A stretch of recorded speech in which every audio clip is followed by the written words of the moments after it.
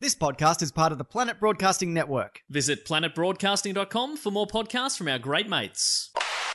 The following episode of Tofop is rated MA. It may contain Batman references, time travel references, sexual references, lost trains of thought, and mild coarse language. Tofop advises that the program is not suitable for anyone under the age of 15 or anyone who enjoys succinct, coherent conversation that might actually have a point. Minors must be accompanied by a parent, guardian, or priest. This is John Deek speaking.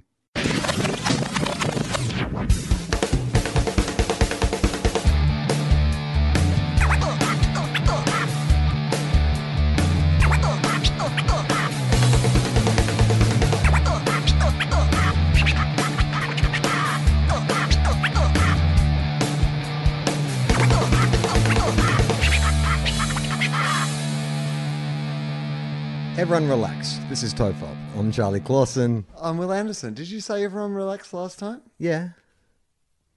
I always do. That's how I open the show. I know, and yet it came as a surprise to me. I'm Will Anderson. It was the way you said it. Yeah. It was a much more relaxed introduction than what I normally do. You were like, I am relaxed and I am the universe. I am in some ways in this moment everyone. Yes. And so I'm telling both everyone and myself to relax, or I'm hoping that everyone can achieve the state of relaxation that you have. You're like a guru. Yes. You're like a meditation leader, Well, this is a Ram Dass style figure. A guru. A guru. This is a first for a Tofop, I think, because it's the first time ever where we've done back-to-back recordings, but we've had a significant break in the middle. We've done back-to-back, we'll have maybe half an hour off or whatever, but we did other things.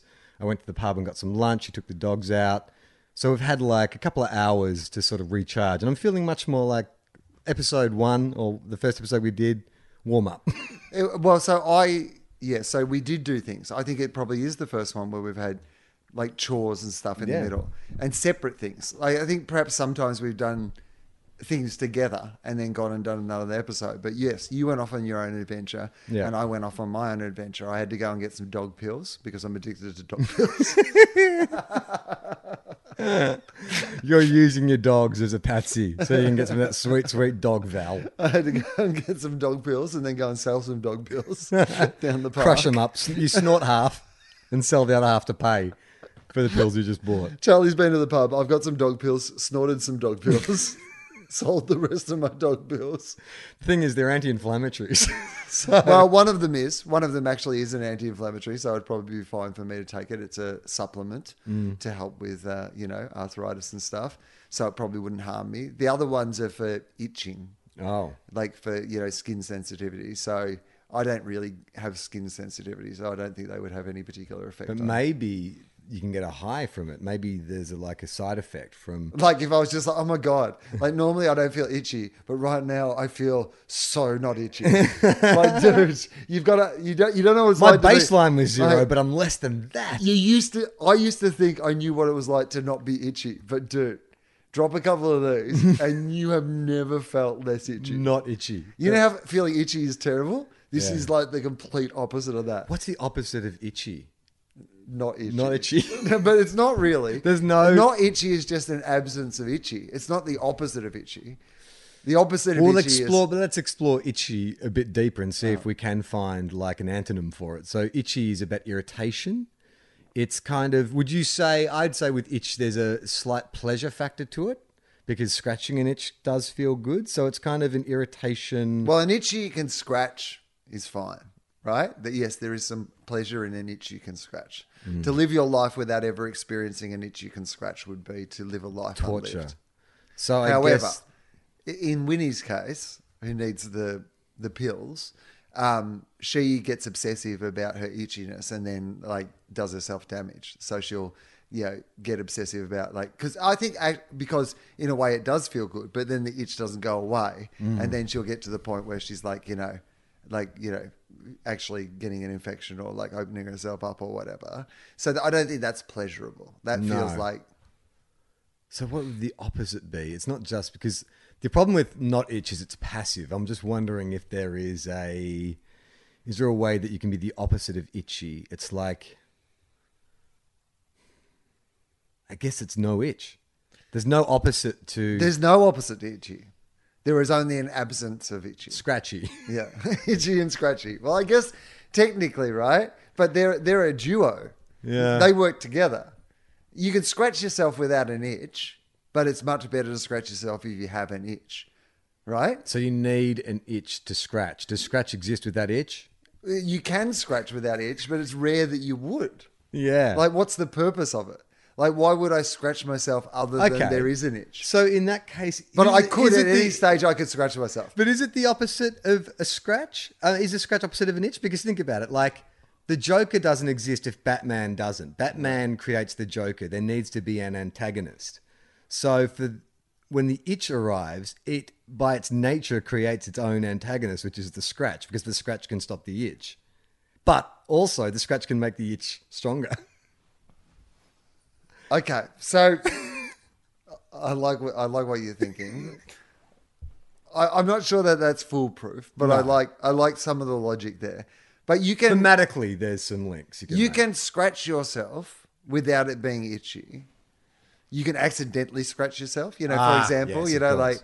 right? Yeah. So scratches don't have to be on purpose. You Yes. could accidentally scratch yourself, Yes. or you could get a scratch. Your cat could scratch you. Yeah. A scratch can be put upon you loose by nail. somebody else.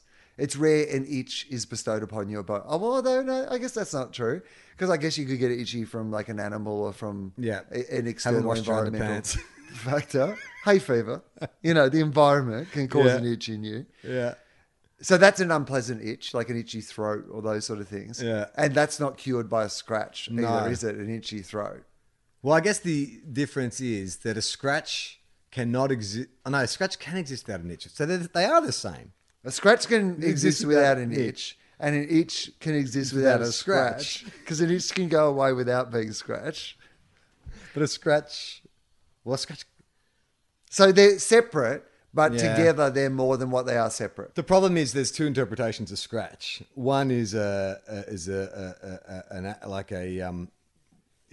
action. You are actually taking an action to scratch. One is a verb, and one is a noun. You have a scratch. You were scratched. Well, then there's the other. Yeah. Well, then there's the other meanings of scratch, which are to like cancel. Yeah. The race was scratched, or the Yeah. competitor was scratched from the race. Money. Bit of scratch. Get a bit of scratch. Trying to get a bit of scratch together. And of course, record you can scratch like as a DJ. yeah. Like if you're down there, those records aren't itchy. That's not the reason that DJs. The first DJ, his record was itchy, and he was just like, "Give me a little scratch." Oh, hang on, I've invented something.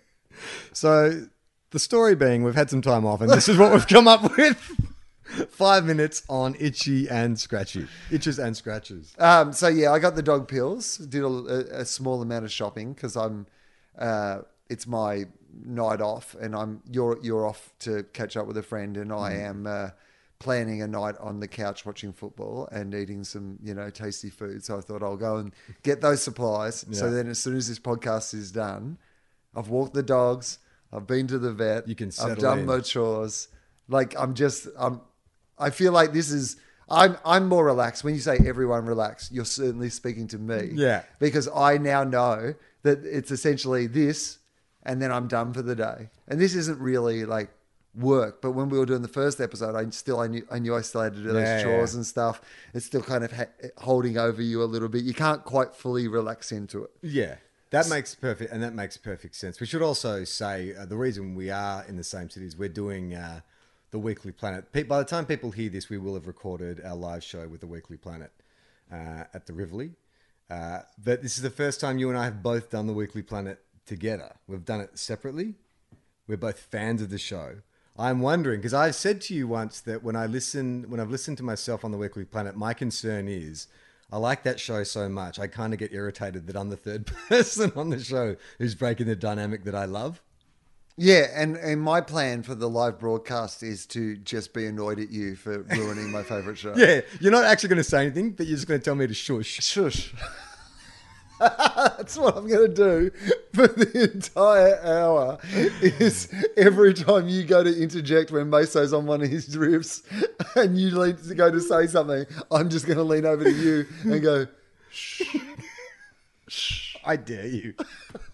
That's my entire contribution. And I think it will be one of the most popular guests they've ever had on the show. Yeah, 100%. Because I think much of their audience is like us, in that they don't want the guests to get in the middle of their The way in the middle of the flow. in the middle of the flow. So you're going to try to get in the middle of the flow, and I'm going to make sure you don't. I'm going to tag you in a football sense. I'm going to be your opponent, and my only job You're my cooler. my only job for the entire podcast is to make sure you don't interject and fuck it up. And I think everyone will be happy with how it goes. They say it doesn't matter, Will. It doesn't matter if you didn't get one gag out, as long as you minimise Charlie's gags. Right, doesn't matter. They've got Yeah. enough gags. Limit his influence. They don't need extra gags. Just whenever he tries to speak,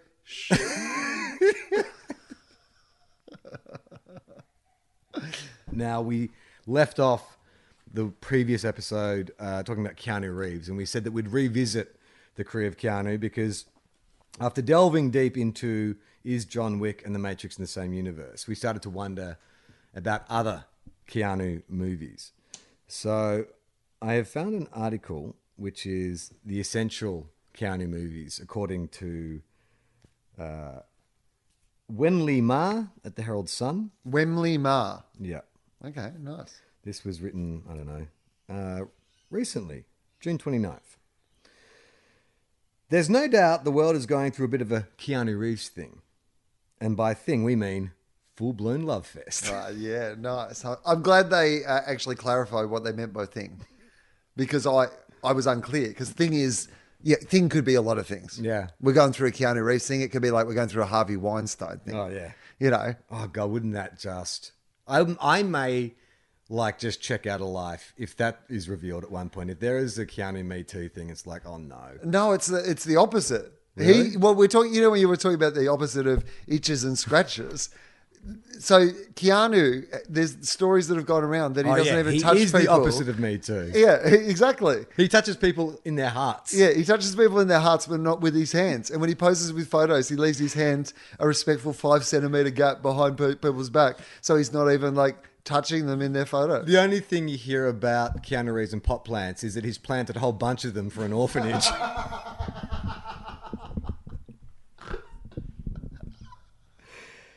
Thanks to the trifecta of new releases, John Wick 3, Always Be My Maybe, I haven't even heard of that film, and Toy Story 4, there's been an explosion of Keanu-ness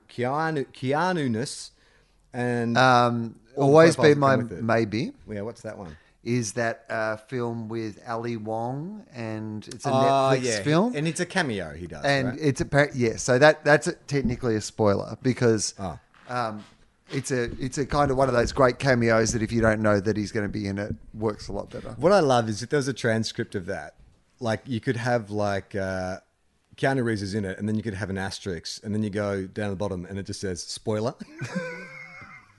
next to the asterisk.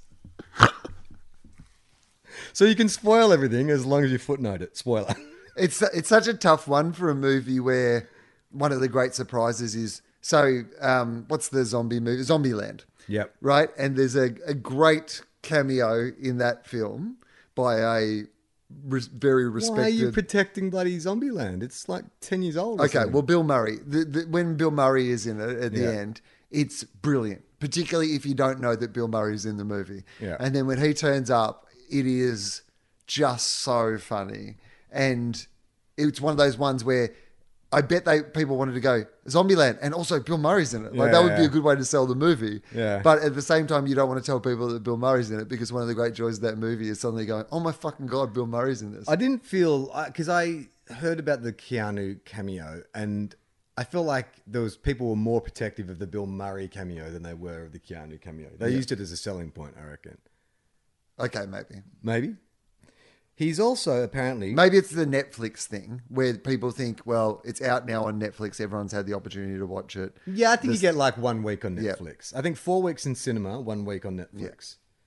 Like Stranger Things. Like people kind of like... I feel like they gave Stranger Things like a week. Yeah. And I'm glad I crammed it because that's a big spoiler, sort of. Have you seen it? Never going to watch it. Okay. Not a fucking chance that it will ever. The second series is not good. I watched half of the first series and went, what is everybody talking about? This is terrible. Oh, really? Oh, You know what? And I've basically hated anything those children have rocked up in. No. Just I do get that. I did sort of tend to Jem at one point and say I hate every character in this show. Apart from the cop. What's no, his name? not even. Oh, really? And he's fine, but I don't even get like the fact that people are so excited about that. They're like, "Oh, he's going to be Hellboy. It's Hopper. going to be great." I was like, Hellboy's good. "Is it?" The new one, yeah. I'd heard so many people say it was terrible, and then I saw it and I was like, this is actually like it's not good. Sorry, take that back. What I mean is, it's the opposite of good. It's not good. It's scratchy. But it's really enjoyable, if that makes any sense. Like, I read one review that said it's like an 80s heavy metal album cover, come to life. And I'm like, I get that. Like, it's really just about, I don't know. There's something about the Guillermo del Toro ones are kind of beautiful to look at and stuff, but this feels much more visceral and just a bit more chaotic. Like, it's more violent and weird and twisted. But yeah, I don't know why they needed to make another one. I don't like Hellboy, the comic books, but I never felt like we need to keep making these movies. I felt like everything that you were going to say happened in those first two Guillermo ones. I think I'm just going to check if that's my dog barking.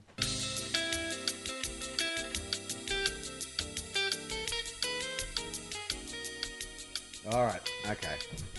All right. The dogs have won in the battle of human versus dogs. The dogs have won. They're in the studio and they're both on me. They psyched you out, man. They got you. The problem was they know what happens up here, Charlie. No, yeah. They're going to get some Keanu Reeves fucking trivia. No, they know. They get now when I disappear with somebody else out the back here that Right. there's probably going to be some podcasting going on. And they've realised that is a great way to score free cuddles from Yeah.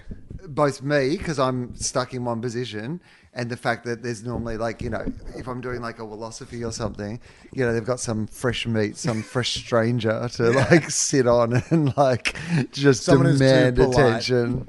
Yeah. So, and there's only me here at the house and has been for a while. And so when there's a second person here, they suddenly realise, oh, hang on, we can both get a bit of action here. Yeah. So Like if we team up, if we just stop Yeah. our bickering for 1 second, Yeah, exactly. we can both get cuddles. yeah. So at the moment, Ramona's getting a back rub.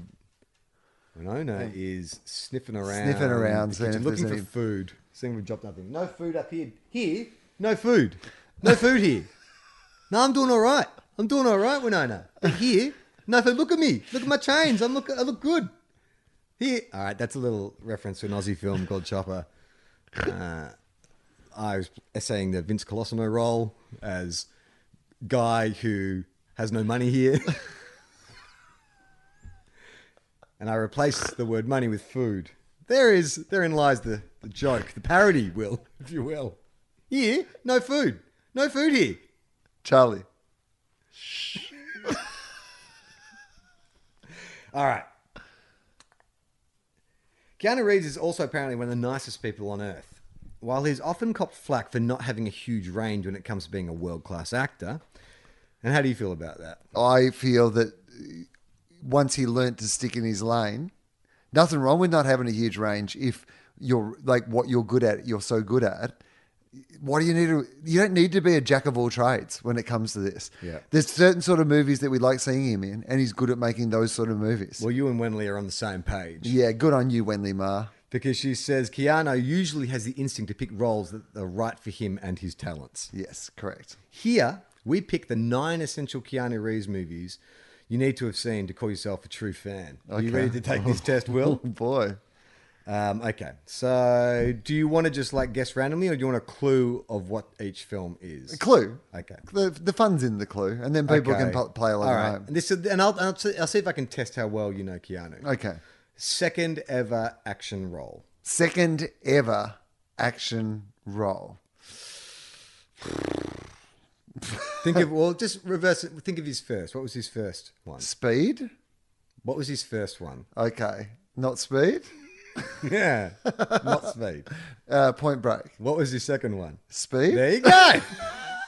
Could you have not just given it to me when I said Speed? Oh, yeah. You've got, that is but the answer. You had the right answer, but you I weren't had the right answering answer. My question was, Yeah. what was his second ever? Yeah, but the original question Oh, was, you're what's right. the name You of the win. movie? Which I said. That was my guess. Like, I got the answer right. You were like, show you're working. I can't believe I failed that audition for Start of the Century. It's because, Charlie, we liked your audition, but you kept arguing with the contestant and you were wrong every time. You were making up your own questions between our official questions. All right. So in Speed, Keanu is just a goddamn hero. As the LAPD bomb squad officer. Keanu Reeves. No, it's a generic name, but it sounds like an action name. So we'll start with the first name. What's Johnny. Close. Jimmy. Yeah. Think about St Kilda. Jack. Jack. Oh, awesome. And surname Traven. Jack Traven. That Jack sounds like Traven. There's a Yeah. syncopation or something to Yeah. that, right? He's gutsy, taciturn. What does that mean? Kind, and the target of a madman who strapped a bomb on a public bus, which will blow up when it drops to below 50 miles an hour. You have to think Dennis Hopper's Howard Payne, Oh, Payne. I never noticed Still a that. little on the nose. Subconsciously wanted to fail because there's no scenario where Jack doesn't save the day. Okay. With the help from Sandra Bullock's Annie Porter, a commuter who's lost her license for speeding. All right, so let's just recap. So the plot of Speed is Jack Traven is he a maverick cop? He's not a maverick cop, but he's a guy who plays by his own rules. What's going on? Winnie, have you hurt your leg? Is she hit her leg or is it just like she's pointing? Does she point with her paw up? Not like, it feels like she's just heard it on the stairs or something. She feels a bit like she's being gentle with it. Come here. You all right? Okay. What did you do? Did you jump somewhere? It's a or do ploy, something? Will, to get more cuddles. We've covered this. You all right? Okay. So, our original... sorry. I'm just going to give you a cuddle and see if you're all right. You all right? So Ramona's had a go on Will's lap. Now Winona's up there. It's definitely a ruse. Well, she looked like she had a sore paw. Yeah, but you'd do that, wouldn't you? Be like, oh, my paw's so sore. I'm going to need a cuddle. She hasn't done that previously, though, so I'm worried that she She's adapting.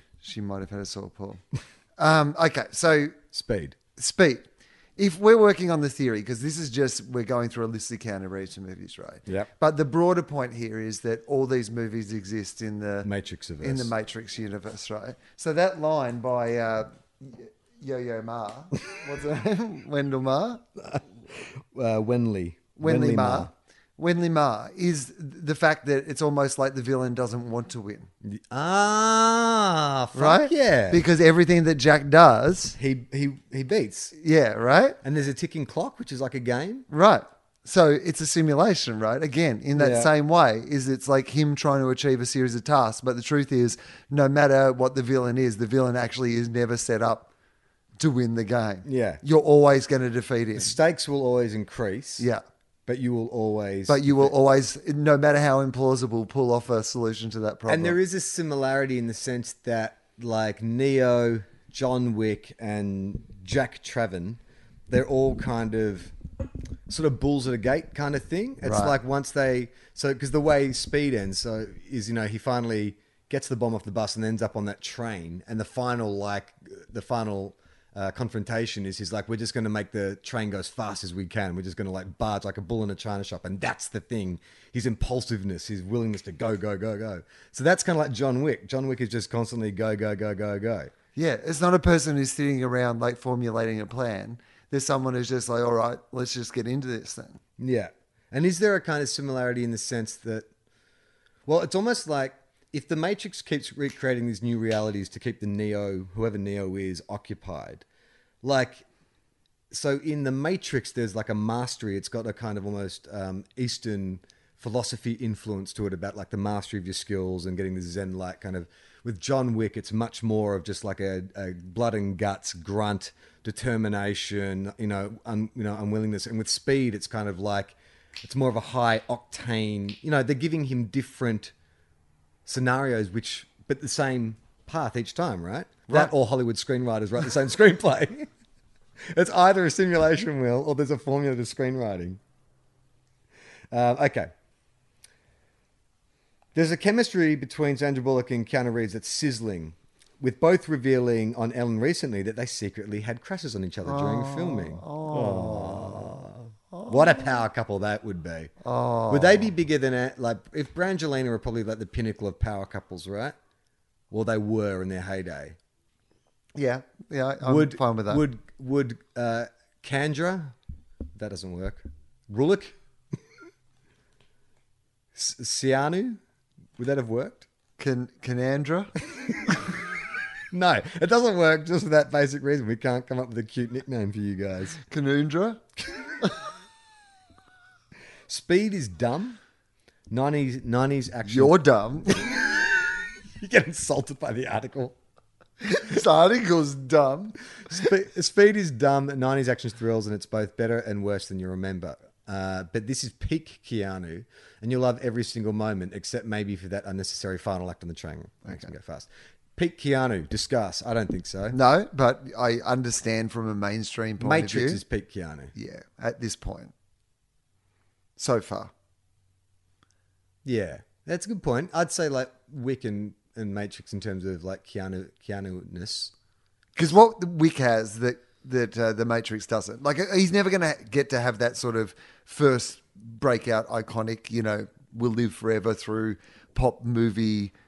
Like, I mean, The Matrix is one of those movies like Indiana Jones or yeah, something. yeah. It's going to be referenced forever, around forever. No one's ever going to take away the idea of what that was at the time and what it became. And it doesn't matter that there were two absolutely terrible sequels and that they're going to make new ones and whatever. It's kind of cemented that point in history. Yeah. John Wick has not done that. Well, but John Wick has the capacity to do that No, if I it don't. keeps... I don't think so. I think because John Wick is much more generic. The Matrix is much more original. Here's what I would say, though, about John Wick is that they're still kind of doing the first movie. Yes. Like, so... It's AC/DC. You're not quite sure what it might be after 6 of them, if you know what I mean. Fuck, you know what it could do? Because it could actually... Well, look what they did with the Fast and the Furious franchise. That started off as Point Break on wheels, and then it just gradually grew and grew and grew, and now it's Hobbs and Shaw, which is like Tango and Cash. Like it was almost like they didn't know what they had, but they knew they had something, so let's just keep making these movies and maybe it'll come to us. See what... I mean, people seem to like it, but let's just try it for other things. Yeah, let's just keep adding actors to the lineup and seeing who hits. Oh, that's good. We got The Rock. Oh, cool. That and Jason. People seem to like Jason saying, "Oh, those two are good together. Great. We got a new film here." Right, as long as it's about Family Guys. Not about the Family Family Guy. Guy. As long as it's about the Family Guy. All right. The second film. It's Death on a Stick. It's Death on a Stick. Don't go out there, mate. Oh, It's it's Death on Point a Break. Stick. Point Okay, Break. right. That slicked back, wet hair. It's enough to make you blush and swoon. All right. As a young FBI rookie in Catherine Bigelow's surfing bank robbery thriller, Keanu's stupidly named Johnny Utah Well, what was the last one? Jack Traven. Jack Traven and Johnny Utah. is an agent with shades of cool. Why is that such a stupid name? Did she say that Jack Traven was a stupid name? It's No, I moral- said Jack Traven is generically action hero. Yeah, name. but she it's made no John comment on it, McClane, did she? Jack Traven. No. But apparently Johnny Utah's a terrible Johnny name. Utah is like calling yourself like Johnny Thunder. You know, like it's immediately. Yeah, don't you reckon? Thunder's like a cool Have thing. you ever Utah, met have you anyone been to with Utah? a surname that has their surname is the state of America? Yeah. Bill Kentucky, Johnny Texas. Yeah, George Washington.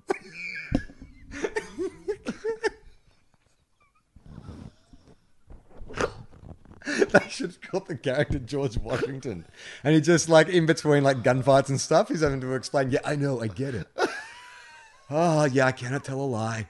Sure, I got to learn how to surf. he's an FBI agent who can't tell a lie. When he's tasked with learning to surf, which the real life Keanu still does today, because of course he does. I bet you fucking surfs on his own. He just goes to some deserted beach in like Mexico or something. But why like that. wouldn't you? That seems totally on brand for him to Yeah. like. If you've learnt to surf for a movie and now you can surf, like it'd be more unusual if you were like John Wick. you never rode a John Wick. horse. He learned how to murder people. Yeah. Something he still does today in his private time. I thought you were going to say it's like John Wayne apparently Oh no, was it John Wayne or Clint Eastwood? One of them. Allergic to horses. Yeah, hated horses or something. He's allergic to being cool. I think John Wayne hated black people. Yeah. It was a different time. When he's tasked with learning to surf, to infiltrate a surfer community, he quickly befriends Patrick Swayze's Bodhi, who happens to lead a gang of bank robbers that use the ex-president's face masks in their spree. Johnny discovers an affinity for the waves, as well as surfer chick Tyler, Laurie Petty, tank girl, but is seduced by Bodhi's free-living lifestyle and weirdo philosophy. Was it a weirdo philosophy? Well, that was, I mean, I guess for a mainstream guy like Johnny Utah, he was a real sort of, straight up and down. And then suddenly he's been seduced by the world of what you'd imagine is average behavior for surfers. So Bodhi's philosophy was he believed that life was to be lived. Yeah. He was anti-establishment. He was anti-conformity. You've only got one life. So I'm just going to, I will not hurt anyone, but I am going to take advantage of this society to just fulfill my dream, which is constant stimulation and constant adventure. Why would I obey society's rules when I believe that society's rules are bullshit? Yes. And the fact that we keep obeying these stupid rules is the... I think the line in the film when Johnny whacks the cuffs on him at Bells Beach, Australia, he said, "No way, man, I can't do it. I can't go to work each day in one of those steel coffins," talking about LA freeways. And there is like... I guess that's what makes Bodhi good characters. You get it. You totally get it. You're like, yeah, absolutely sympathetic. Yeah. You're like, fuck the police, man. Fuck the police and yay Bodhi. So that's his weirdo philosophy. Is it that weird to be like, you know what, man? I just think, why are we all on this treadmill? Why have we all agreed to this set of rules where we all have to go to jobs 9 to 5 to buy houses we can't afford and keep buying new things? Like, shouldn't it just be more of a... Shouldn't we have, more freedom? Is he an anarchist? Is that anarchy to not want that? I don't think it's anarchy. I think it's a fair way from anarchy. Because anarchy is Well, if you had to fit it into like a popular political point of view or philosophy, what's it closest to? You'd know more about this than me. Oh, I don't know. I mean, it's... Is it libertarianism? No. I actually don't know how you would classify it. Because it had a kind of... It was part hippie, part anarchy, part... Like, he didn't hurt people. That's no, the thing. They robbed he had banks. rules. They had rules. And like you could argue, who are you sympathetic to? A group of vigilantes who are only attacking the banking system and the financial system, who have turned out to be the real criminals in the world anyway, or a fucking narc? An undercover fucking narc. So so they are like, the opposite. What? Some Johnny people want to Utah fuck... is a company man. Yeah. Total G-man. He's a G-man. He was a working college for the boy. fucking man, enforcing the rules of the man. Yeah. And here are some people who see the bullshit this fucking world is, and all they want to do is surf and live and have a little fucking fun. That, like, everyone has some fun. But does that justify them like robbing banks, people's hard-earned money, taking their savings? They aren't taking anyone's hard-earned savings. They take the bank's money, and the bank then replaces it. Okay, it's not so like, it's okay that they terrorize the teller. Like, they give her PTSD because they want to go ride waves. I mean, no. I don't think it is all right. No, absolutely not. I'm not saying there's a foolproof plan. I'd love this scene in Point Break. Two surfers in the back discussing as they're on the way to a robbery. Like, just when I'm going, you know what? I don't know I 100% agree with this. Like, I understand the philosophy of it all, but I just don't know about the violence part. How is it with the teller? Well, maybe they do something. Maybe it's just not in the movie, but they have some way of reconciling. Like, maybe they leave money in her. Maybe letterbox. the teller gets like an anonymous donation. It is a kind of Robin Hood type philosophy, isn't it? Steal from the rich, give to the poor. Yeah, but the poor are us. A bunch of white, fucking like Venice surfers. Give to some skydiving instructors. Well, if you think about give to the guy who hired us the plane. I bring you back to when Bodhi and Johnny Utah first meet. Remember, as that fight scene at the shower where the lead singer of the Red Hot Chili Peppers. That would be a waste of time. We're just going to fuck you up. So after Patrick Swayze comes to Keanu's rescue, he says to him, the way you reacted in that situation when you're confronted by those guys, you were like a pit bull. They didn't back you down a second. I like that. So that's something that Bodhi looks for. That's one of his values, is that he likes people who go after what they want. They don't back down under any kind of intimidation. So does that feed into what his philosophy is? Look, I don't know if we have a straight What read about on... Che Guevara?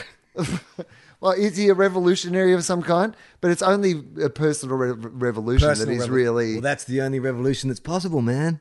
the revolution of the mind. You got to free yourself. Yeah, but I think that if he would need some sort of grander manifesto for me to want to be like a, which is, to take it from common criminal, just to like, essentially we're just relying on other people to fund our Surfing. surfing and skydiving, like drugs and party there's lifestyle. no higher. Okay, but that's where isn't like libertarianism all about the individual?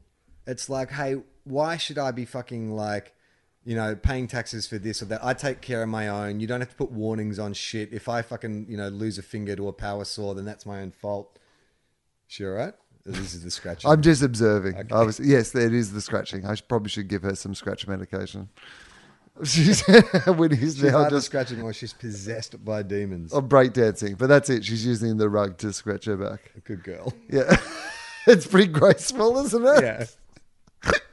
This is why we need to video the podcast for moments like this. I think that these would be the moments. Like, we have been talking about the idea, and hopefully we'll find a venue to do it. But there is part of me that's like, maybe we just need to get some cameras for here, because the dog-based content would actually be what And got people to love watch. dog People love videos. dogs. My God. No one listens to the podcast, but those fucking dog videos. Mate, wait for the hits. dog. The dogs are the Kramer of it. Totally. Mate. Just a round of applause. I don't want to spoil it, but there's a dog in it. The dogs are the Bill Murray of this podcast.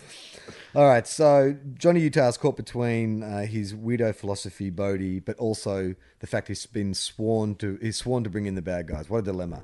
Bigelow's classic. Classic? I think it's a classic.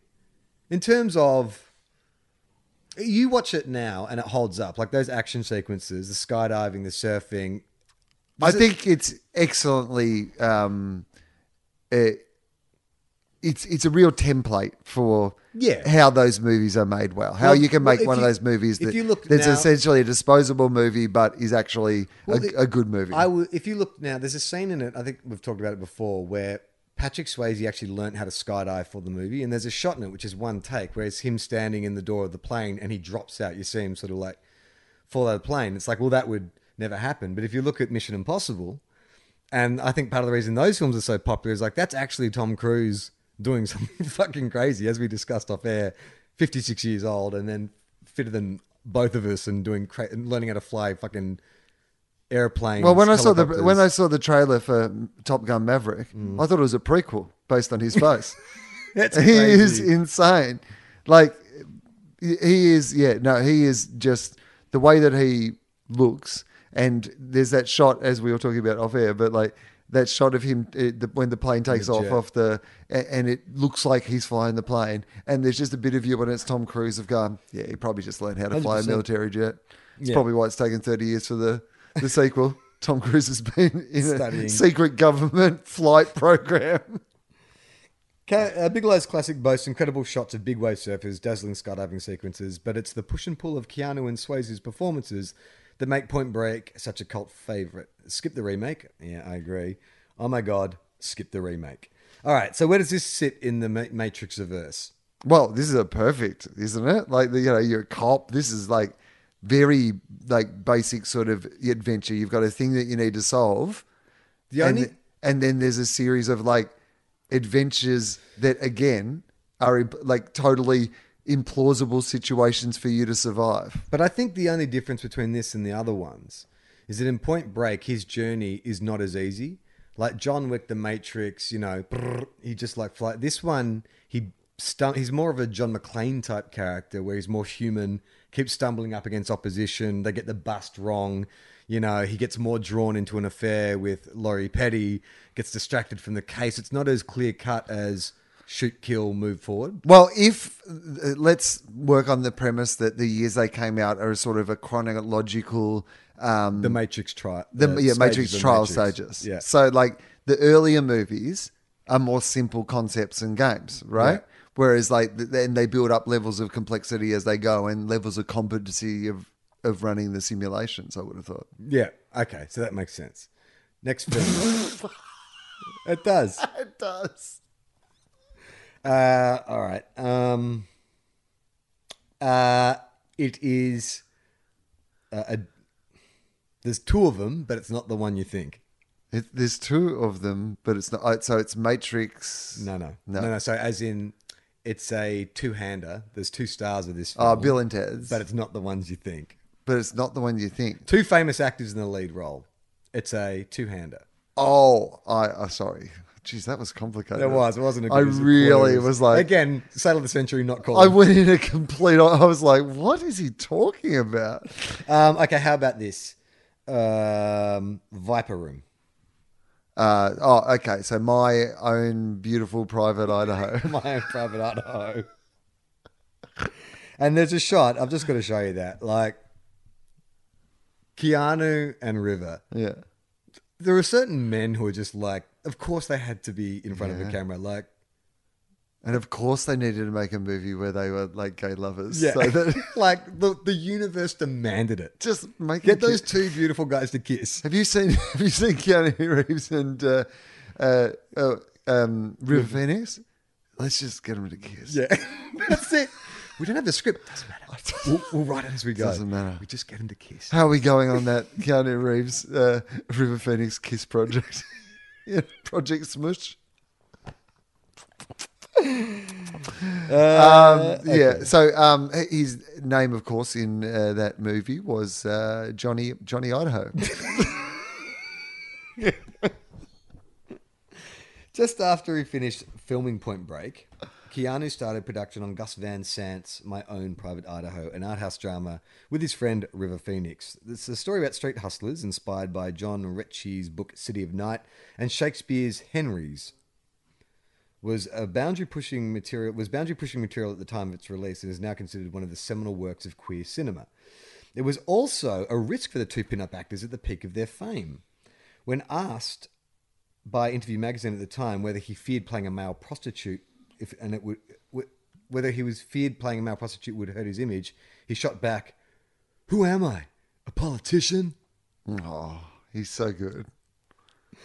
Keanu, no, maybe actually it was a genuine question. Who am I? He's having like a real moment of existential crisis. Like as the interviewer was formulating the question, he's just sitting there like staring into space. Who am I? Am I a politician? A politician? Like, did he mean politician or did he mean that he didn't know what the character in the movie was? It's like... Keanu and Phoenix play 2 friends on the street, Scott and Mike. Mike is a narcoleptic, that's right, who fell into a stupor at inopportune times, is on the search for his mother, while Scott is a rich kid who ran away from his father to prove something, maybe to himself, maybe to his dad, maybe to nothing for no reason at all. Essentially Shakespeare's Prince Hal. Do you get that reference? Oh, I'm a fucking nerd. yeah, I mean, I think that's Ma justifying her own credibility at this point, I would have thought. The movie won plaudits for its rich characterization and performances, especially a campfire scene in which Mike confesses his love for Scott, which I believe is "I just want to kiss you, man." That scene. Do you know that scene? It's a bit like I can't quit you. It's a proto "I can't quit you." Yeah, and then Aerosmith's "I Don't Want to Miss a Doing the Thing" thing. plays, right? All right, so The Matrix. You're gonna have to try and just why did The Matrix take it in this direction? That's an interesting question. Is that because it's early trials, and you said it came off the back of Speed, right? Yeah. So they've run Point Break. Point Break. It's in between Point Break and Speed. Okay, so Early 90s. they've run Point Break. Yeah. And now it's early days. They're experimenting with different ways of so then it's like, well, maybe they're just like, well, here's a good way to distract somebody. Yeah. Have you seen how hot River Phoenix is? Yeah, The Matrix in the supercomputer brain of The Matrix was like, look, we've got these 2 pods. These 2 dudes may be the best looking fucking dudes in the entire Matrix. Right. Let's just create a reality in which they kiss. I reckon that's... Yeah, but what are the challenges to No. keep them distracted? Doesn't matter. Yeah, I think The Matrix made it happen for the very same reason the movie producers made it happen, and that we're all it's just like, should we get them to kiss? It's like, it's a big day on The Matrix. You know what? What's the point of having a Matrix if you can't make those 2 hot dudes kiss. get them to kiss? All right. Okay, John Wick. After meandering in the land of B-grade movies for some time... Okay, hang on, sorry. Yeah, she wants to have Get in a there. cuddle. Get in there, come on. Yeah. Oh, all right. You're stepping on Keanu. Hang on. Whoa. All right. Come on. Are you going to take a seat? I can't. So push her into your lap. Come on. There we go. There we go. All right. No, she's still. Settling. Just get comfy. All right, I'll just keep going. I've got a dog standing on me. She's just. Oh, you want to? Hang on. How about this? I move. There you go. There you go. Lie down on the cushion. Slowly. Don't sniff my crotch. That's weird. Okay, just. All right, this will do. After meandering in the land of B-grade movies for some years, we really need to video this podcast. Along came the role that would catapult Keanu back into the limelight, John Wick. Keanu got the script first and took it to his Matrix stunt double, Chad Stahelski, who was looking for a directing project. I mean, this is why he's such a great guy. Like the dude he, did a movie with a while back, who probably expressed to him that I'd really like to get into, maybe sent him some shit that he Right, directed. imagine that. Like, you've got a stunt double. Like, a lot of people would be like, well, that's just my stunt double. Yeah, You know what I mean? he's Like, beneath me. I'm the star. Yeah, he's the stunt double. Keanu's like listening to him when he's going, I really want to direct. And he's not like, stick in your lane, buddy. You're a stunt man. You're always Yeah, stunt man. Keanu just throws his coffee in his face. What are you doing? You're my stunt double, ain't you? You should be able to take that, you bitch. You get the fuck out of here. It's Keanu time. And That's then, alternate and then universe the Keanu. stunt double swings a punch at Keanu, but because he's a stunt double, he also takes the punch and pretends it's Keanu. Stahelski teamed up with David Leitch, another famed Hollywood stuntman, and the two of them crafted a thrilling, stylish action movie that took full advantage of Keanu's low-key acting instincts, which sounds like... That's like a generous description, right? Well, also it sounds like sus. It's Yeah. like, hey, do you want to do some low-key acting? Yeah. And his talent for stunt work. Now, that's undeniable. Yes. Like, he does his own stunts. He's 50-something, whatever. Have you seen those, I mean, you probably would have, the YouTube ones where it's him on the shooting range, where he's like practicing, doing his weapons training, and he's just running around John Wicking it in real life. It's just shot on like an iPhone or something. No. It's insane. He's at a shooting range where they've set up all these different targets and like a bunch of guns. So John Wick, essentially. So he is just running around, shooting, reloading, flipping it over his shoulder, grabbing a shotgun, bang, bang, bang, drop that one, pull one from your pants, bang, bang, tunnel, does a roll, grabs another one, bang, and like hitting all the targets. Like it's real life John Wick. We should watch that. Yes. John Wick is a simple revenge thriller. A former assassin comes out of retirement when the son of a Russian crime boss steals his vintage car and kills his puppy that his recently deceased wife bequeathed him. Wick is a one-man vengeance machine. But what's really impressive about John Wick and the two sequels it spawned are its practical effects. What you see, the elaborately choreographed shot action sequences are real, not CGI, and it's jaw-droppingly good. We agree. Okay, we don't need to Matrixify that. We know how that works. Next film, it's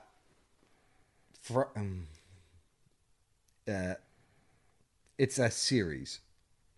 Bill and Ted's Yeah. Excellent Adventure. And that's how she lists it, just as Bill and Ted. Oh, Bill and Ted's. Yeah. Brackets series. It was the ultimate dumb buddy comedy well before Dumb and Dumber and or Wayne's World, but with added time travel. When I was a kid, I had a book that was like a film book, it was like a collection of film reviews and just a whatever. And I remember it used to infuriate me because they talked about Wayne's World being a version of Bill and Ted's. Right. Which I think is a fundamental misunderstanding. I agree. They're completely different movies. Completely different movies.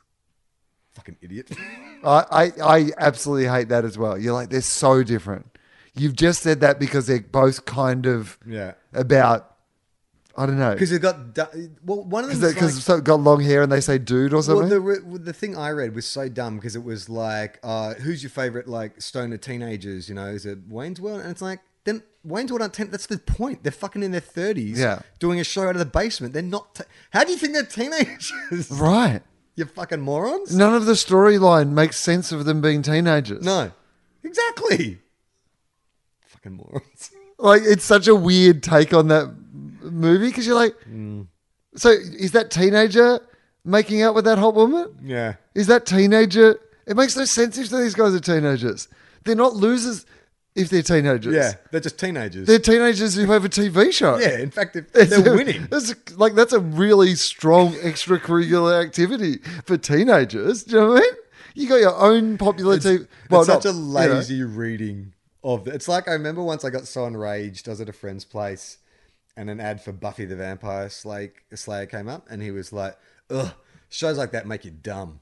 And I was like, what the fuck are you talking about? I can't remember how the argument went, but it finished with me talking about Animal Farm. George Orwell, and I was like, oh, so I suppose that's just about a bunch of animals, is it? It's a fucking Disney cartoon, you fucking moron. Look beneath the surface. Dig deeper. Bill and Ted are two dim-witted teenagers from California chasing their dream of musical superstardom. They just have to ace their history test first, and if they don't, their band, the Wild Stallions, will never achieve success and create a utopian society through their jams. So, see, they have what did Bodhi apparently have? Bill and Ted, they've got a philosophy. Which is what? Manifest destiny. Yeah, well, no, but there ends up being a philosophy around the Wild Stallions. Do you remember? It's like, it's be They excellent. create world... Their philosophy is be excellent to each other. Party on, dudes. Yeah, right. Yeah. So they actually... Yeah, they create basically a religion. Yeah. That's the inference. Anyway. Yeah. A utopian religion because it's only based on be excellent to each other and party on, dudes. I mean, I am very excited about this new Bill and Ted's film. Like we said on the other podcast, I just rewatched Bogus Journey. And I'm like, if they can... If they're not doing fan service, Force Awakens, whatever shit... But they actually logically take it to the next step, that these two guys are middle-aged, they've never achieved, the stardom that Wild Stallions were meant to do, but still do that same kind of time-traveling, cross-dimensional comedy. I think it could be really good. Yeah, absolutely. But I'm worried. I think it'll be good. I don't have any reason for me to actually say, but I just feel like it's going to be good. I feel like because they really struggled for a long time to get it made and they've taken a lower budget, they've probably got more freedom. I think if they get creative freedom, the problem will be if they try and dress it up as like a big studio thing and they want to please all quadrants. Like Bill and Ted's, but the first one and the second one, they're both weird films that are sort of strangely popular. Yeah, I agree. They're kind of quirky indie films, almost. Almost. Yeah. But if you try and kind of... Like, sometimes, like George Romero, when zombie films came back into vogue, they gave George Romero money in like 2005 to make Land of the Dead.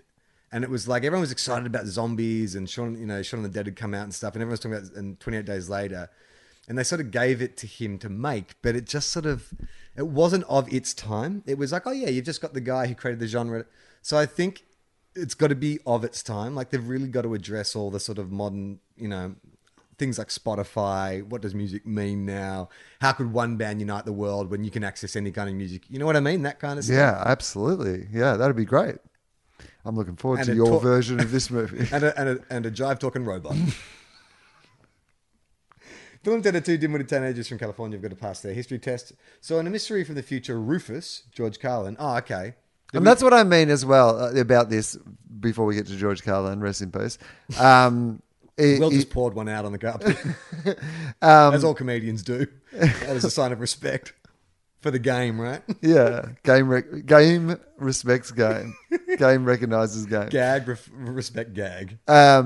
I am an unashamed fan of George Carlin's, though, so there is an element of truth to what you're saying there. But no, what we were saying... Oh, I like the premise of Bill and Ted's. This is like part of what you're saying about the quirky nature of it is...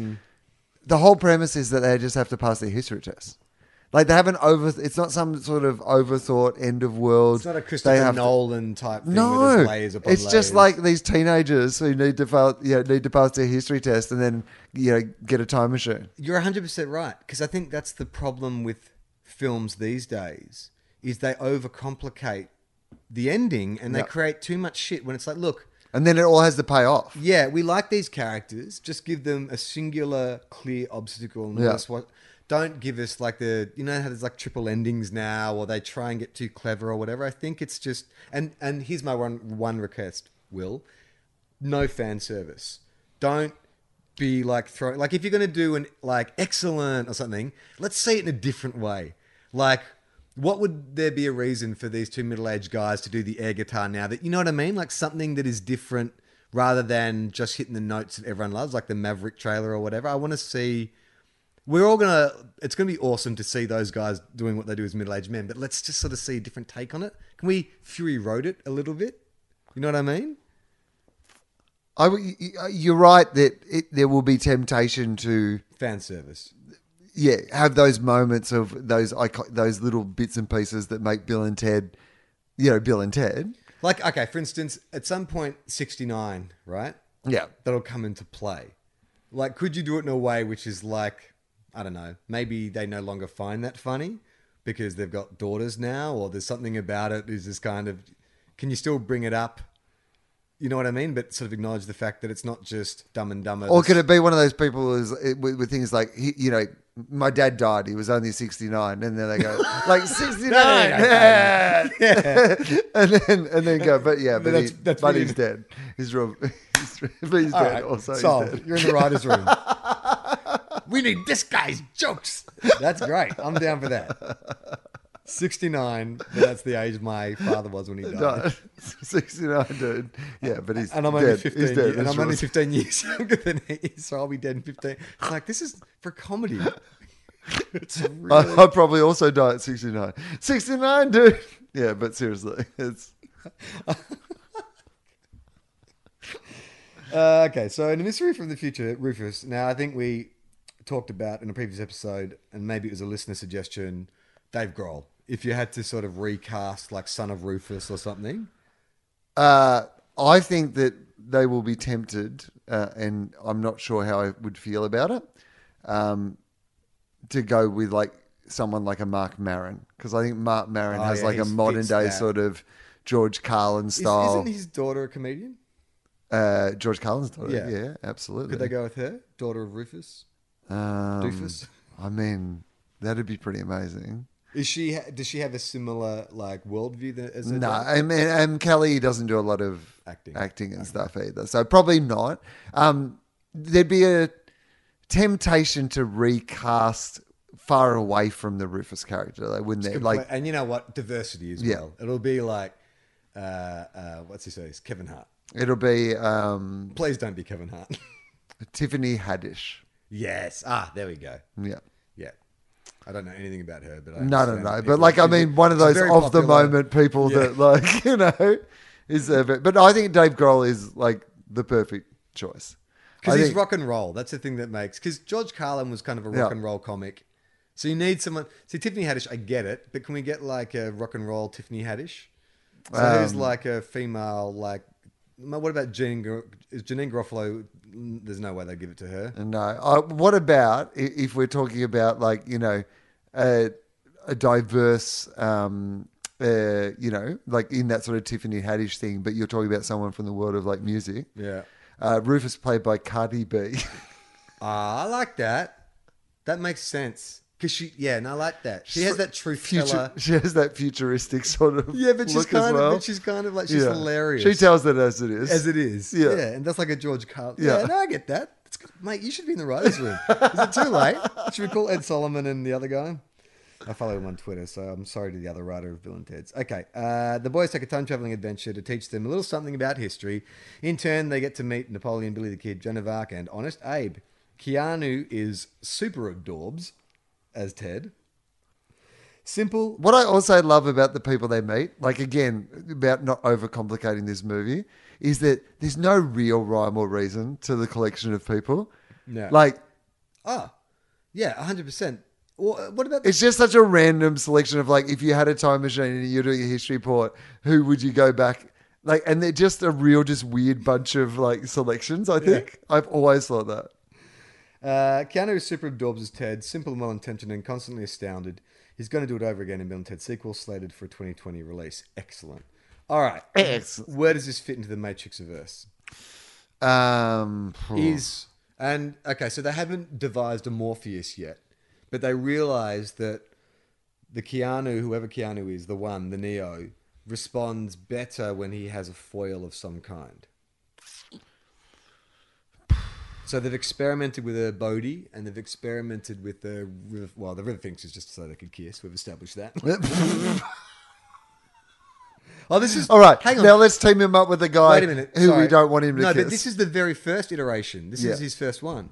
Oh, 'Cause that's this is- true. Yeah, so this is the very first... This makes sense. Yeah, They that's hadn't right. quite worked out because they Well, also it's basic. It's teenage. Yeah. So you like they're running a program of like almost like a memory style program, which is Yeah. like take you back to a time where you know, Adolescence. felt more comfortable, but you didn't, have the same. The only thing that you needed to worry about, the only task that you needed to achieve, like we were talking about, the very simplicity of the task itself, which is you just have to pass history, right? Yeah. To not be sent away to military college, like this is, and you've got a band. Like these are pretty simple, sort of basic, things that you want to achieve. But then the time machine is the element of the Matrix trying to go through that, run through, like, Yeah. what are these? Responding or what's... Maybe like it's about here's what your knowledge from high school is. You're running a Yeah. program of like, Well, it's also the idea of, I guess, if the Matrix is trying to say we need to give this person challenges, yeah, but I guess it's not good if you've got one of these pods to have like ignorant, like you need this thing to engage with the world around it. So you've got to educate it, stimulate it, Yeah. give it little challenges, because it is like watching an educational film. You know what I mean? We're going to give you like the Disney Henson educational film here where you meet historical characters, and then we're going to graduate you to more adult challenges. as Well, you there's go probably through. some sort of like when you're developing a computer program that the simplicity of the sort of task and the way the task is executed, is both simple in the program and the subject matter.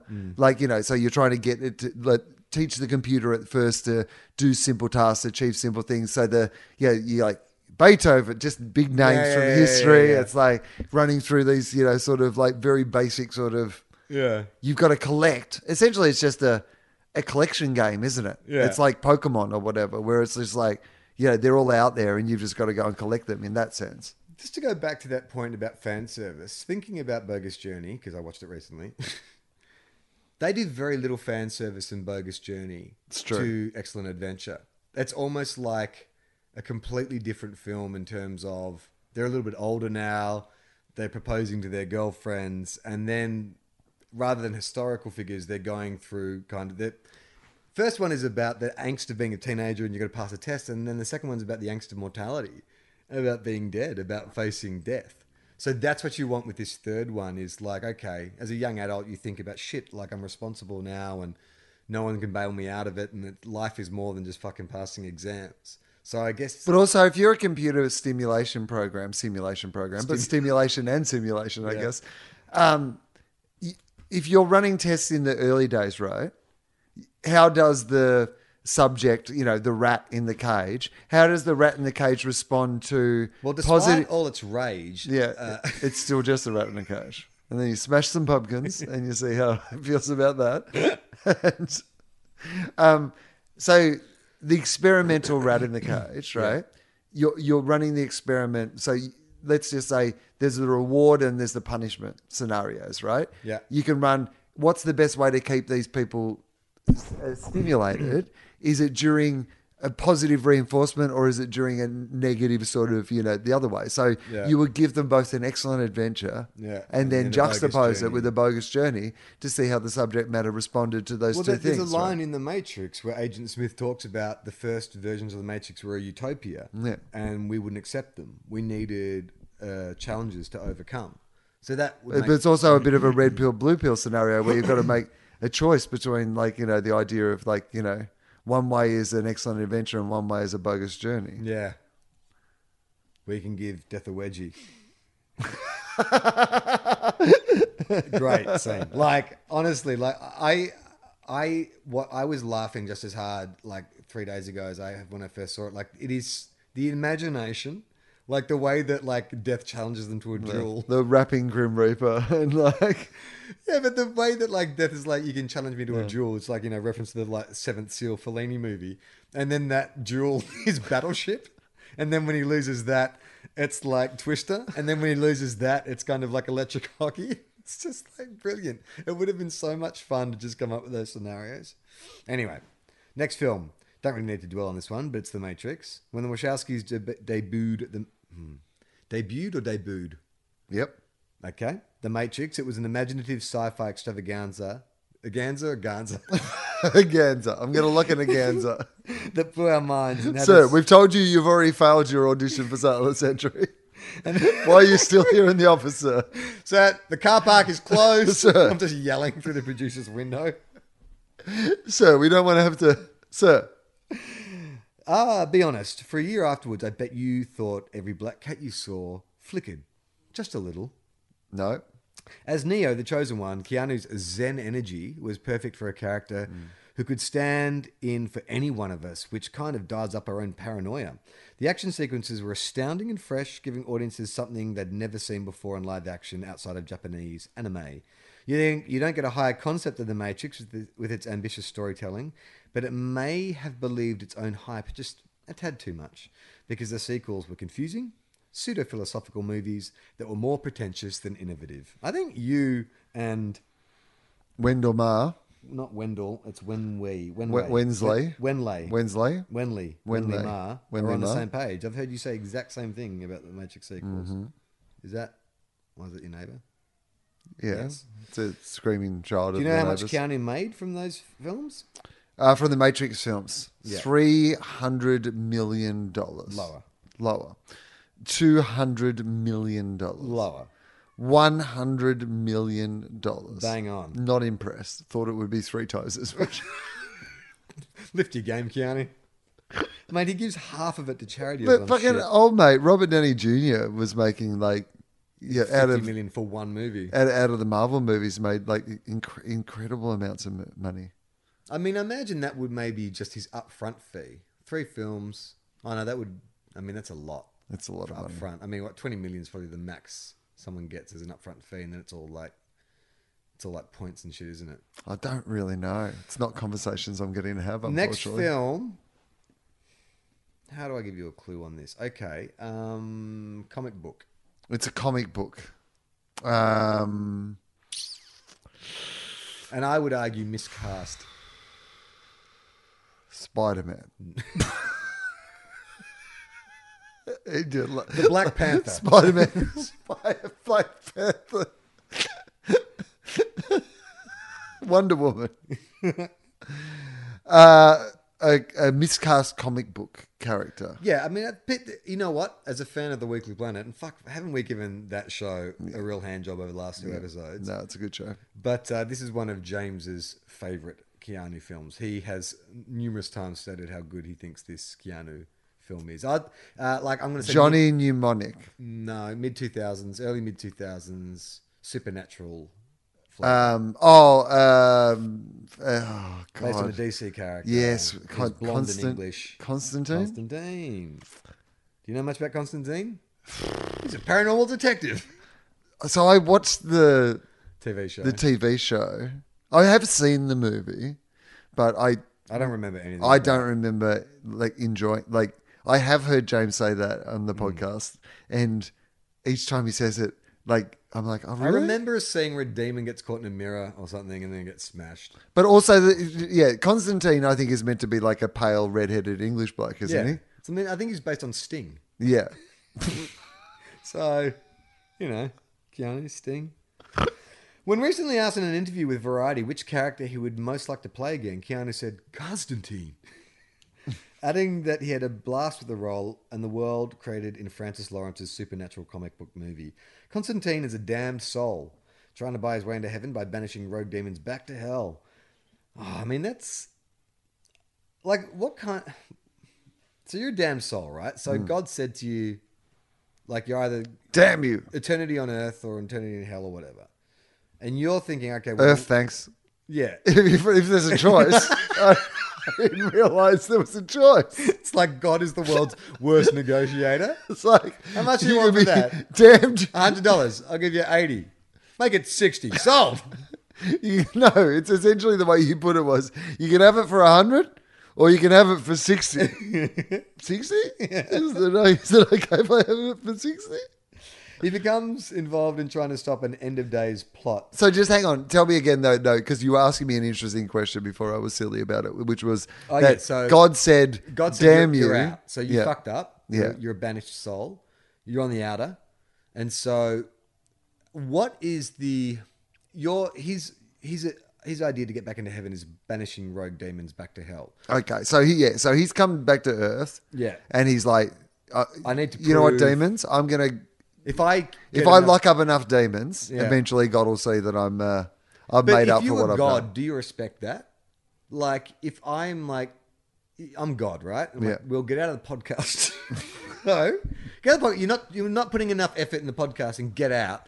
And then I start hearing you outside, like podcasting really well with, like, you know, you're out there talking to the dogs, neighbor, and I'm like, oh, you know what? He's actually winning me over. Like, or do I'm like, well, fuck it. Why didn't you bring that game when you're in? I don't think that's an accurate, and I don't think that's an accurate analogy. My hastily compiled being God is like being a podcaster. I don't think that is accurate because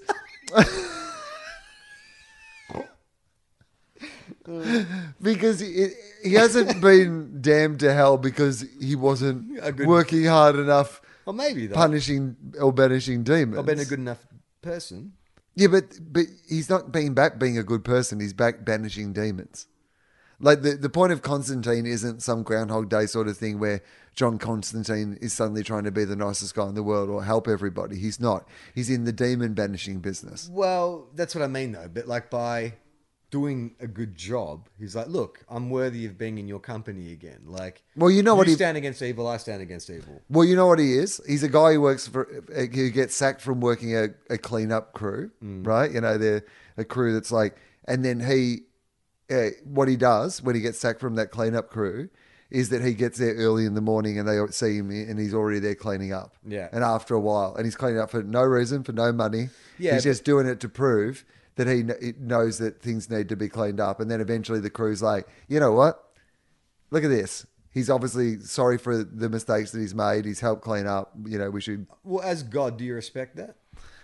Uh, Or do you think it's pandering? Because I think it's pandering. Early on, I think it was pandering. That's why you have to do it for a while. Right. You'd have to Really prove to making me. him work for it. Yeah, exactly. It's like from Fight Club, you know, where they had to go and stand outside the door. Yeah. Like Get out of it's- here, you yeah. loser. Yeah, You fat. But Get outta eventually- here, but you ugly. eventually- Yeah.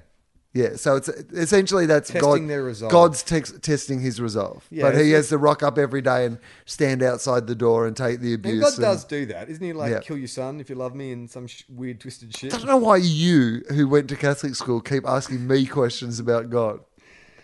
John Constantine becomes involved. So how many characters? He's been a John, he's been a Jack, he's been a... He's been every player on the Johnny. St Kilda. He's been a John, a Jack, and a Johnny. He becomes involved in trying to stop an end of days plot after Rachel Weisz's... But also, answer- how is John Constantine any better or worse a name than Johnny Utah? I don't feel like the article. Because I think John Constantine in a comic book universe makes sense, but you want us to believe that this oh, you're right. Wave surfing, skydiving copies Johnny Utah. That makes perfect sense. You're right. 100% right. He's got to stop an end of days plot after Rachel Weisz's Angela asks... Oh, she's called Angela. Asks for his help to investigate the apparent suicide of her twin sister. Constantine sounds like an oddball, not for everyone premise. What with its angels, demons, and exorcists, but at least one person likes it, and that's James from the Weekly Planet. But visually, it's very impressive with a hyper-stylized aesthetics, which you hate. It also has a great cast with Tilda Swinton, Peter Stormare, Gavin Rossdale. Rossdale. That's right. He's in that film. Yeah. And a young Sherebrick. You know, they said of his acting in that film that one in the film was worth two in the bush. If someone's To like our a younger cherub- listeners, Gavin Rossdale was in a band called Bush. Sherebrick, Cherubic. Sherebic, Shia LaBeouf. Who knows? Now that Keanu is Shia LaBeouf, isn't it? a young Shia LaBeouf. Yeah. Now that Keanu has publicly expressed an interest in a sequel, and with his enormous goodwill at the moment, we may finally get Constantine 2. Okay, where's this sit in the Matrix verse? They've gone supernatural for some reason. So they're bringing in elements of... You know what the Matrix hasn't done before? Is bring in religion. Right. Bring in the idea of religion, you know, and religion can be as much of a trap as anyone. But again, on an improbable, thankless task that has no resolution, isn't it? I mean, this is literally the expelling of demons. Constantly having to, like, you know, For a reward that's not guaranteed. face another demon for a reward that there's no guarantee of. God's never said this is actually what you need to do. And there is also another element to Constantine, I'm pretty sure. I think he has cancer. Oh yeah, I think you might be right. So there's an Something. element of like ticking time, which again is the video game thing. He needs to get redemption before he dies. Easy. Well done, Matrix. You fooled me. That's what I said after 18 years of Catholicism. I was like, wait a minute. This is all Wait. bullshit. Hang on. Well done, Catholicism. You fooled me. Man, put my life in danger at certain points. Okay, A Scanner Darkly. You haven't... Oh, shit. I should let you guess that one. Is it a Scanner It's Darkly? Yeah. Again, sir, the auditions are over. It's time for you to go home. You haven't seen Keanu Reeves. Is it the answer you just said? Fuck! Sir! Charlie, look, we gave you a third audition because your manager begged us to. But here's the thing. The answer comes after the question. Really doesn't work. If you All right, just- I got it. Okay, Okay, got it. I got it. Let me just so I'm clarified. I feel like an idiot. All right, so it's question, answer, right? Right. Yep, absolutely. Okay, next one. Bram Stoker's Dracula. Fuck! All right, A Scanner Darkly. You haven't seen Keanu Reeves until you've seen him rotoscoped. Sentences Yeah, well, that- this is classic Matrix Yeah. simulation. This is when doesn't the it? Matrix was down for maintenance. Yeah. They did not have the pixels to fully realize and like, okay, all right, well, let's read what it's about Yeah. because I've never seen it. Richard Linklater took Philip K. Dick's semi-autobiographical, filmed Keanu, Robert Downey Jr., Woody Harrelson, and Winona Ryder, then animated their performances. As its title suggests, there is a darkness that runs through A Scanner Darkly, which is par for the course for a Dick story, especially one that is mined from his own experiences with drugs. So I think it's got rotoscope is basically where they draw over a filmed image. So I Yes. say it's like drawings and animation over celluloid. So it has a kind of psychedelic kind of feel to it. Keanu's character is another undercover cop going gonzo in his assignment. Another undercover cop. The Matrix is Yeah. running like law and resources. Don't Yeah. have the pixels. Yeah. They haven't They're had a recycling the algorithm. Yeah, exactly. This time, in a drug den with his roommates, the men spend most of the day engaged in paranoid conversations. Matrix. Yeah. They're leading to it about the nightmarish world in which 20%. Oh no, it came after the Matrix, so it makes sense. They're recycling the Matrix. Okay. Came yeah. early 2000s. All right. The men spend most of the day engaged in paranoid conversations about the nightmarish world in which 20% of the population are addicted. Social media, precursor. Despite the subject of the source material, it's a comparatively subtle movie, but it does require you pay attention. Boo! Boo! Pay attention? Shut up. This is dumb. This Pay movie's attention to this. dumb. Boo! What's going on? Fights! Shoot someone in the head! It's been at least Kill an his hour. dog. Get him to shoot someone. No horses kicked no one in the Boo. face. Boo. Kill someone with a horse. All right, where does this fit into them? I think we've answered that. Yeah, where it's just that's the Matrix easy. of this. It's the Matrix is down. down for maintenance. Yeah, it's post Matrix. It's recycling so many old sort of themes about the Matrix that have come before. All right, this last one Yeah, is a tricky one. Bram Stoker's Dracula. No, that was just me being improvising. It is an art house movie.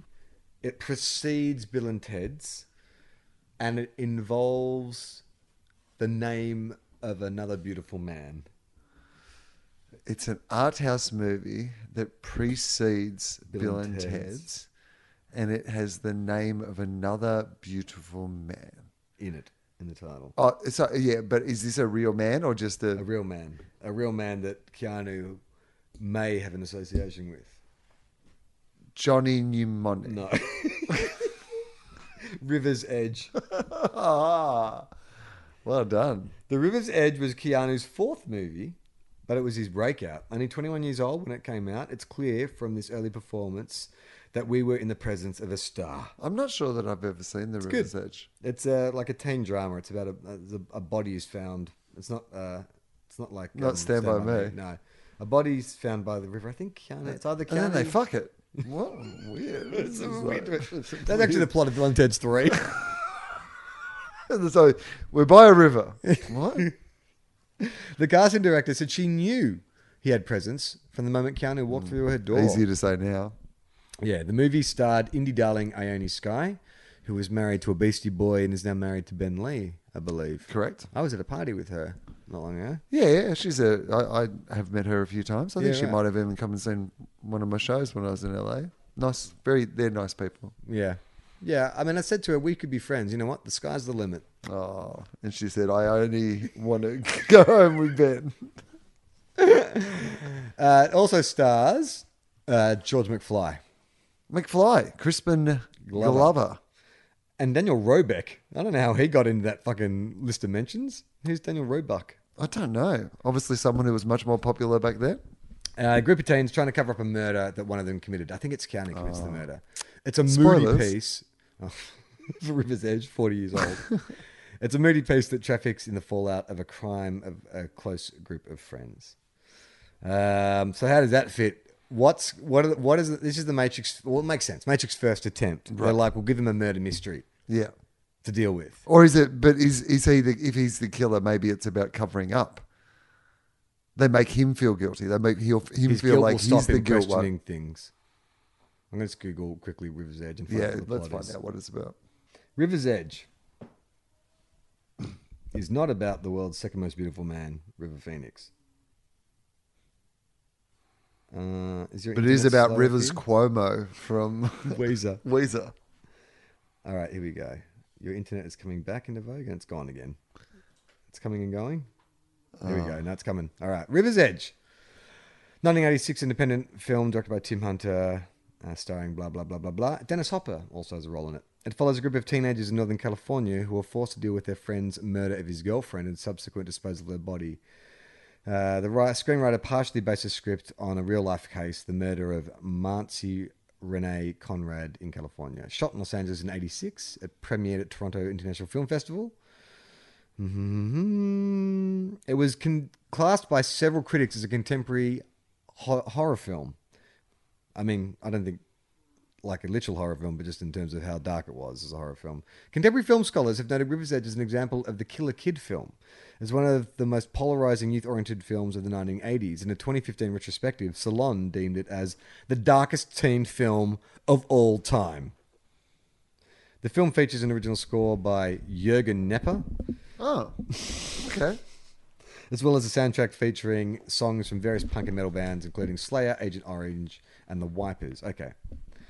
So in Northern California, an adolescent boy, Tim, throws a doll into the river. On the opposite bank, he sees a teenager, John, smoking a cigarette. Doesn't say who anyone is, though. This is not going to help us. Oh, yeah, here we go. So Keanu Reeves is Matt. Okay, Matt. What's his last name? Does it say? No. So anyway, Tim sees John smoking a cigarette. Tim encounters an underage John arguing with the clerk over buying beer. Tim returns home to find his brother Matt and mother are searching for his little sister's doll. Lane arrives and picks up Matt, and the two of them drive to the home of Feck, a neurotic ex-biker and drug dealer to buy marijuana. Feck. On the car ride there, Lane recounts a party from the night before where she and John and Jamie were arguing. At school, Lane and Matt smoke with their friends Clarissa, Maggie, and Tony. Cool. Matt talks about wanting to run away to Portland. Oh, he's ahead of his time. Yeah. hipster. Which Clarissa dismisses. John arrives, who is the guy who is nervously smoking on the riverbank, and mentions that he killed Jamie, his girlfriend. Shit. Clarissa and How'd you Maggie bring that up? Clarissa and Maggie think he's joking Because I got the tone wrong on that one, guys. and leaves for Just gotta, class. seriously, guys. I really killed her. He brings Lane and Matt to view her body. Matt is disturbed, while Lane is focused on covering Well, up Lane the is crime. turned on. The group all plan to go see Jamie's body that evening, which Clarissa assumes is a practical joke. There's a lot of people thinking like bad sense of humor in this town. Yeah, I have cancer. I guess this fits into the pantheon of 80s films about teens looking at dead bodies, right? Yeah, exactly. This, Stand By Me, and Weekend We're at Gonna Be- Bernie's. An older acquaintance, Mike, agrees to drive them in his truck, and they each see Jamie's body for themselves.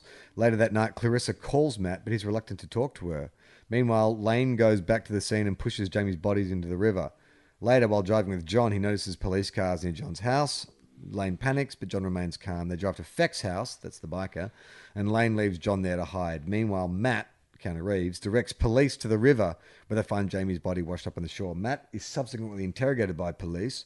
I didn't do it, okay? Okay, so he didn't do it, but he's been accused of a crime he didn't commit. Exactly. So that's a perfect simulation for the Matrix, right? How does someone react when they're put into a It's like you on the plane. Yeah, exactly, right? Write a show about it. Right. They're going to charge him with being an accessory. No, they know he didn't do it. Okay. They're going to charge him with being an accessory after the fact. Matt returns home with his mother and her boyfriend and then gets into a fight with Tim, hitting him in the face. After Tim and his friend he's fucking Moko. Steal their father's car, they drive to Fex. In the middle of the night. Hey, we're going to go in Moko's car over to Fex. Bermuda, Bahama, come on, pretty mama. We're going down to Moko's. Oh, boy. In the night, Lane, Clarissa, and Matt drive to Tony's house, but Tony's father chases them off with a shotgun. Lane argues with Clarissa and kicks her out of the car. Matt gets out and walks with her. They stop at a convenience store and they run into John and Feck.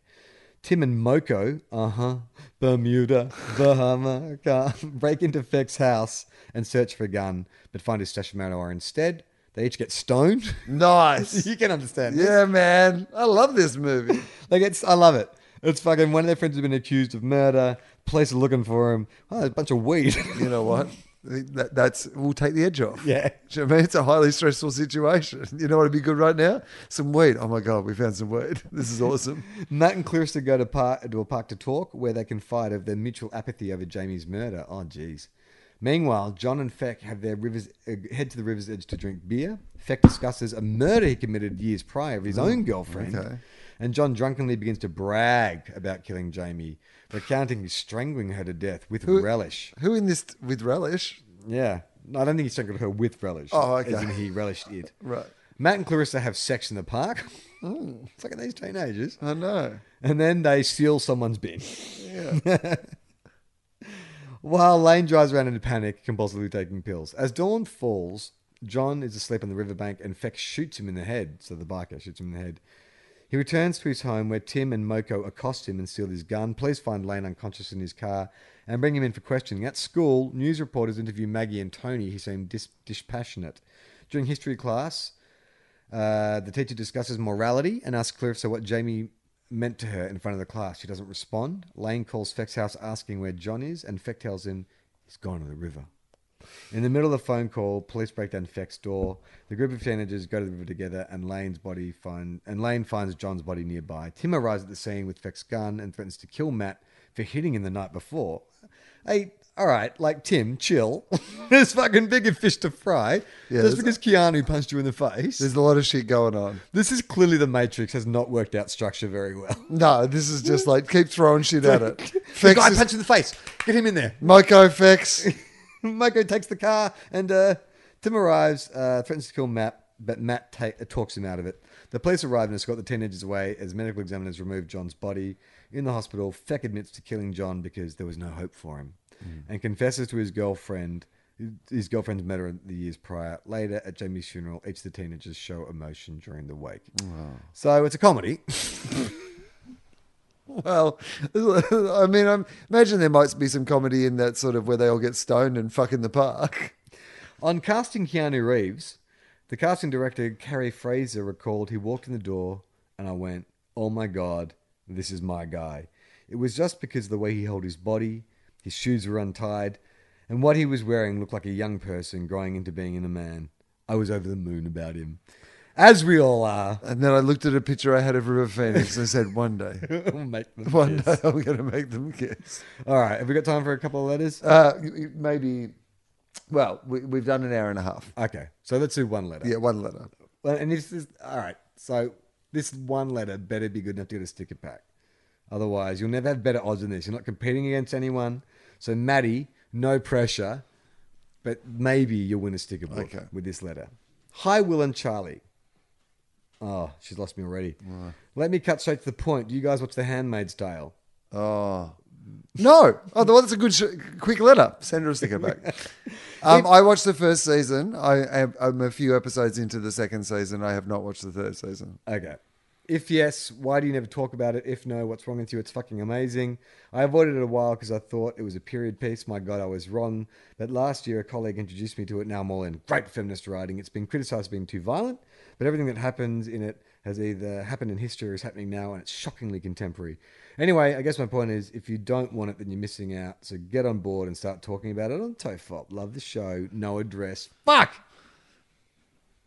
Sam. Hey, Will and Charlie.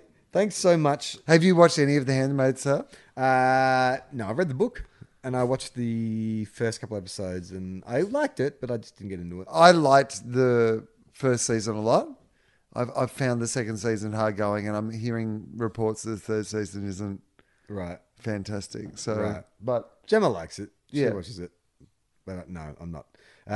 does she ever seem angrier at you afterwards? Hey, Will and Charlie, this is from Sam. Thanks so much for the use of content. It's hard to remember what I did with my time before podcasts. You're in the Matrix, that's why. One of my new favourite pods is the Phone Hacks with Mike Goldstein and Nick Kappa. What I love even more was when my podcast worlds collide. In a recent episode, when the Knicks was private messaging, one of the mix was a private message from Mike G to Charlie, praising Charlie for his body and his commitment to his fitness regime. Just wondering if Charlie received the message. I don't think I did. As in a following up episode, it was mentioned that no reply had been received. Where So would do I you know res- what the Phone Hacks podcast is? No. So they get someone on, and there's various challenges. So it'll be like, and a lot of them are on social media or whatever. So it'll be that sort of thing of going like, I challenge you to so what Mike would have done is like, I'm going to message Charlie Clausen and really seriously compliment him about his fitness and blah, blah. And then they, talk about what they've done in the response. But they often get guests on to post like really, like often on Facebook, if you see something, you go, that seems really out of character or whatever. Yeah, right. You're like, it's probably from Phone Hacks. Oh, right. And so obviously they've sent you a message and I you've just don't- not seen it or ignored I don't know. I'm it terrible. or just. I've yeah. told that story before where a little Dum Dum Club asked me to be a guest on a show, and I got it a year and a half after they sent it because I didn't know that you could get like messages from people you weren't friends with on Facebook, and I'm the same with Instagram. So apologies out there if there was anyone sending me messages. I don't really check my messages on Instagram Yeah. or anything like that. So what was it? Unprankable. Yes, there's no question. It was just like, hey, Yeah. well done. Your body looks awesome. And my commitment to my fitness regime. Cool. All right. I'll take that.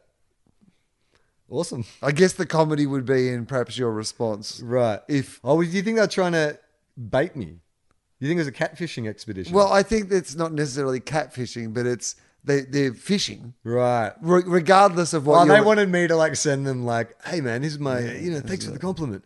I try and work out as much as I can. I like a bit of protein after breakfast, and then Do you you like to suck you dick? blast your quads. Yeah. I mean, I have no doubt they go into it with like honest intentions, but if I did send them like a solicitation, Just like, yeah, man. is that gold? You DTF? Okay, so that Sam has no address either. Let's just go one Okay. last one.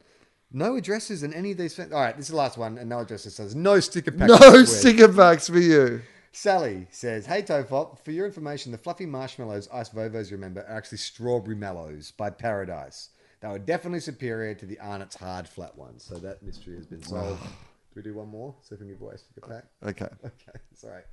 This is a bit longer. Okay, Chris. All right, brilliant. Got an address. All right, we've already read that one and I sent him one. We're done.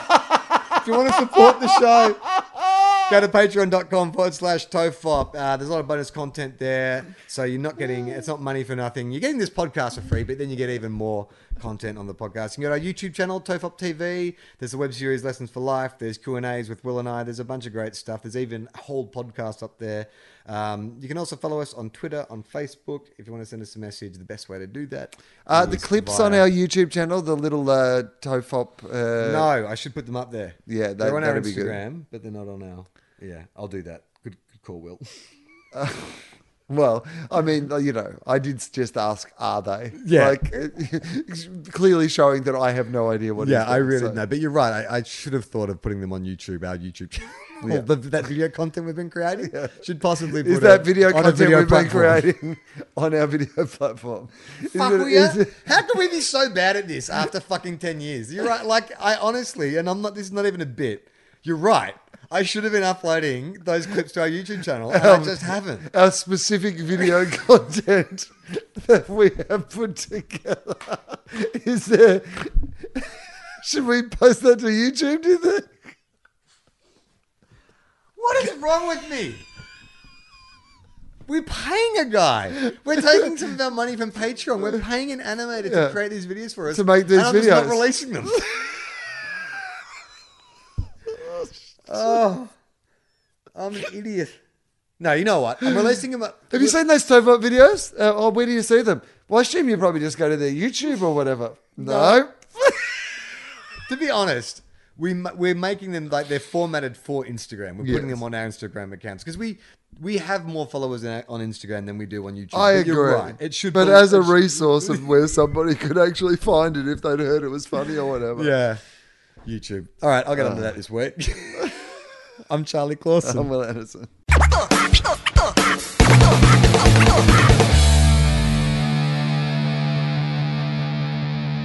This podcast is part of the Planet Broadcasting Network. Visit planetbroadcasting.com for more podcasts from our great mates. I mean, if you want. It's up to you.